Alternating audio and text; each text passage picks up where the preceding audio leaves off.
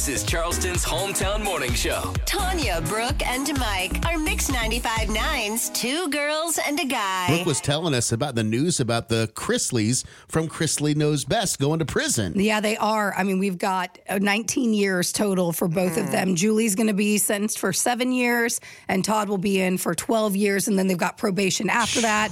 This is all because of the bank fraud and tax evasion. I think it was like $30 million that they ended up taking out to fund their lavish lifestyle. We were talking about how we could have an amazing lavish. All of us could, listening to right now to the radio. We could have the most amazing lavish lifestyle if we didn't pay our taxes. My reality show would be so good if people would just give me $30 million that I don't pay back. That easy, right? Go to a bank, say my house is worth $3 million when it's not. Right. Give me some money. They just sign off on it. It's okay. Right. 843-375-0959. Murdaugh did kind of some similar financial crimes as well. He did, but I got a Facebook message from a friend that says, "Good morning. I'm listening to your show right now. Please do not say my name. I will not.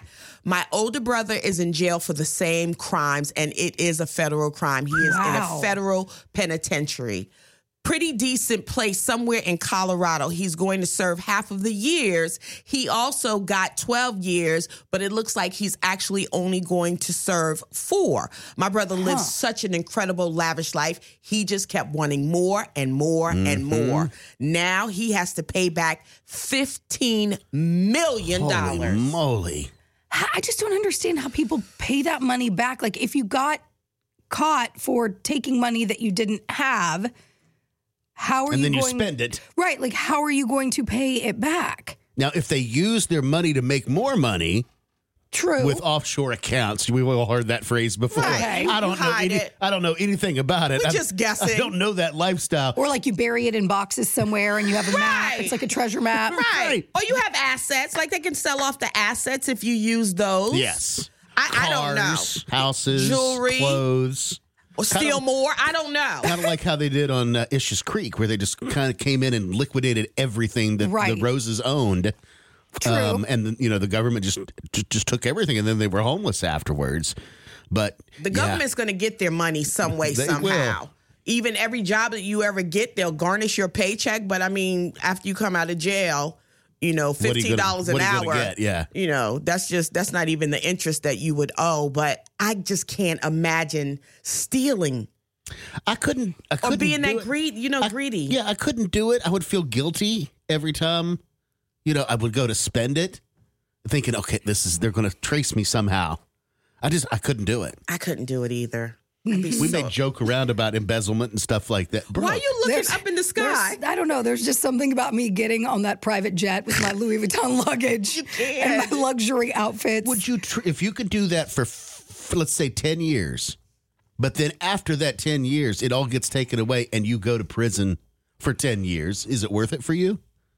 Brooke Very Ryan. good question. There should have been an immediate answer. I'm kidding. You guys know I don't cross the street if it says don't cross. Like it's she don't take risks like I couldn't. that. Now again, can I like just picture that beautiful lifestyle and what it would be like? Absolutely, but the consequences would not outweigh the benefits for me. And you would always have to look over your shoulder because you didn't get it honestly. So at any point, they're going to tap you on the shoulder and, ma'am, can you come with us? We have some questions. And then everything's revealed. Your life is ruined.